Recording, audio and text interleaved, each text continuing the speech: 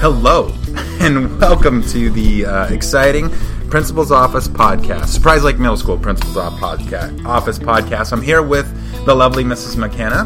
Can you introduce yourself? Which is funny because I always say introduce yourself after I say this is Mrs. McKenna. But your background and your time in our district.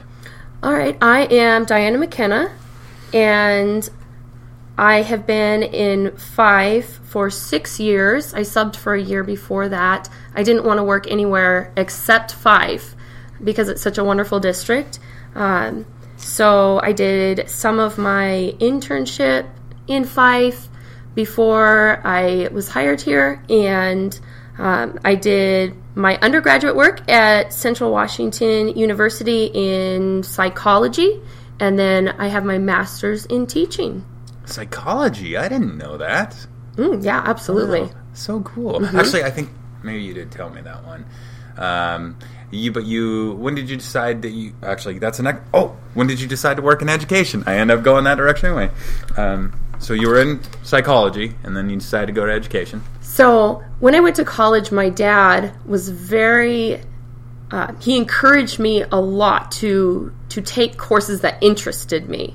And so by the time I had the credits to graduate, it was basically a psychology degree, just taking the courses that really interested me.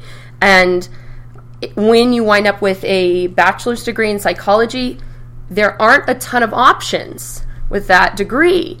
Both of my parents are teachers. I've been around education my whole life, and I worked in education and with kids all throughout my life. My time at college, in high school, I've loved it. It's in my blood. I'm passionate about it, and so that just seemed like the next step for me. So I did my bachelor's degree to explore what's out there and what my interests were, and then psychology fits really nicely with teaching. Yeah, it really does. Yeah, I'll tell you, it's really cool. It's really cool that you were able to go to college and think in that realm. Mrs. Boyd, when she did the podcast, she talked about the importance of going to something you love, but also having a level head about it and being marketable. Because my wife, she went to school to be, her undergraduate was in biology and then a minor in French. Yeah. So she got out the same kind of thing. She was like, okay, for an undergrad degree in biology, you got nothing. Right. So she was a phlebotomist for a little bit and then went and found teaching and then she was perfect in it. So awesome. Parallels. Anyway, what is one thing that students would be surprised to find out about you? I don't think there's a lot that they would be surprised about because I am pretty open and straightforward. I like to be my true self with students, so I'm not sure there would be...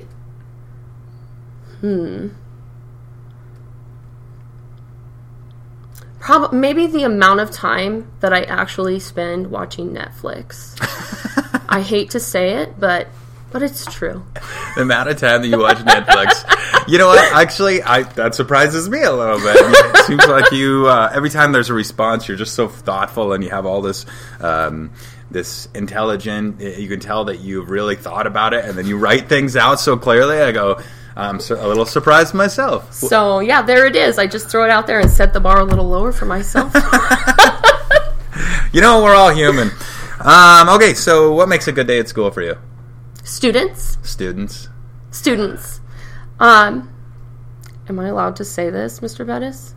We can always edit if we need to. If we need to edit? I am a little lazy and I don't do a lot of editing. Okay, so. I'm going to throw this out there. When I get to spend the entire day with students and not in meetings. You don't like meetings? Come on. I love meetings. I love meetings like everyone does, right?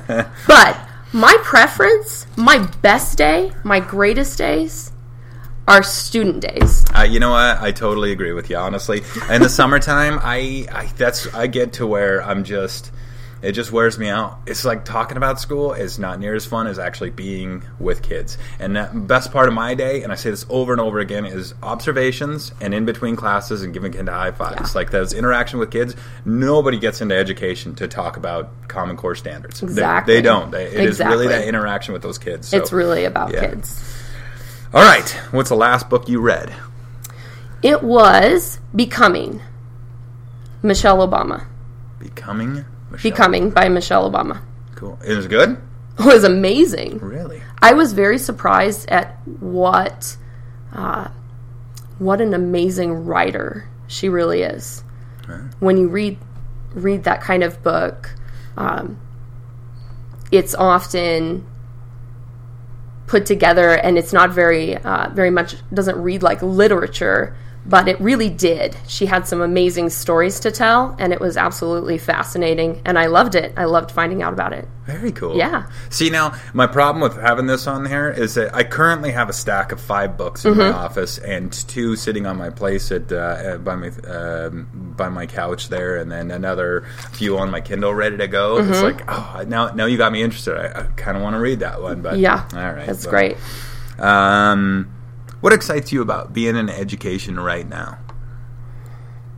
Right now, the level of collaboration that we can have, working with other teachers, and using new ideas. The shift that's kind of happening towards that approach, that thinking approach, I think. Having kids explore, helping them, guiding them, less than directing exactly what to do, and the standard rote type delivery for everything. The way that we're encouraging kids to think holistically about the world and society. I think that is probably the most exciting thing for me in education now. I think so too. That's something that... well, first of all, you say collaboration, but when we think about that, those things tie into each other really well. Because when we sit and we have our Collaboration Monday meetings and we're talking about this is what we're doing and this is how it works together, that's just it. We're not just teaching kids a simple list of standards that, hey, they have to know this thing, have to memorize this skill. It is really understanding what that skill means. And, I love one of the things that got me about, 6-7 years ago is that don't teach kids anything that they can look up on Google. And that is an interesting thing because, when my kids even now, they sit down and they say, Dad, can you ask your phone what this is? Understanding what it means is the harder thing. Yeah, and it's funny you mention that. I tell that to students when we're doing grammar. I said, you don't have to memorize these rules. You need to know they exist. You have the tools to look them up, but if you don't know that this rule exists, then how are you to catch these kinds of mistakes? If you're aware that it exists, even if you don't memorize everything that we're doing, you will later on be able to go back and find out what that is.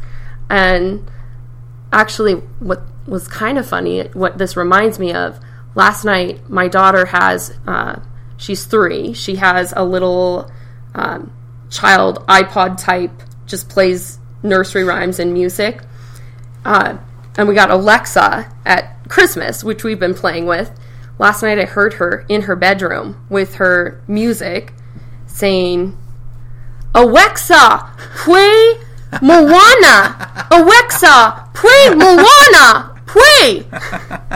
So funny. It just reminds me of that when you say we can look up different things. So you know what, you and I make fun of my wife because I got the super smart home thing, and I have things set up to where the kids, like when I leave work, my daughter's light turns green in her room, and when it's so she goes to bed at about 8. We read from about 7:30 to 8, and then she reads on her own, and then at 8:55 it turns purple just before it shuts off. So she has that 5-minute warning. And you think about the world in which they live, which they're growing up. That your daughter is 3 years old and she's speaking Alexa. It's just something that is ingrained into her life. It's cool. You got to think about that. It's not the same thing that we. It really isn't.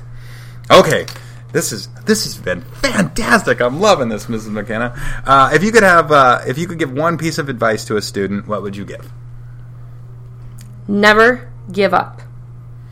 Even when it's hard, even when it's miserable, even when you can't find a reason to move forward and keep trying, better things await you.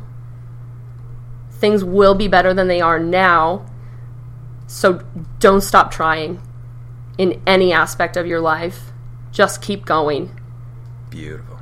Do the best you can each day. Perfect. An old one, but absolutely a good one. So, that's it. That's the podcast. We're at 10 minutes. Perfect. Well, thank you, Mr. Bettis. Thank you very much, Mrs. McKenna.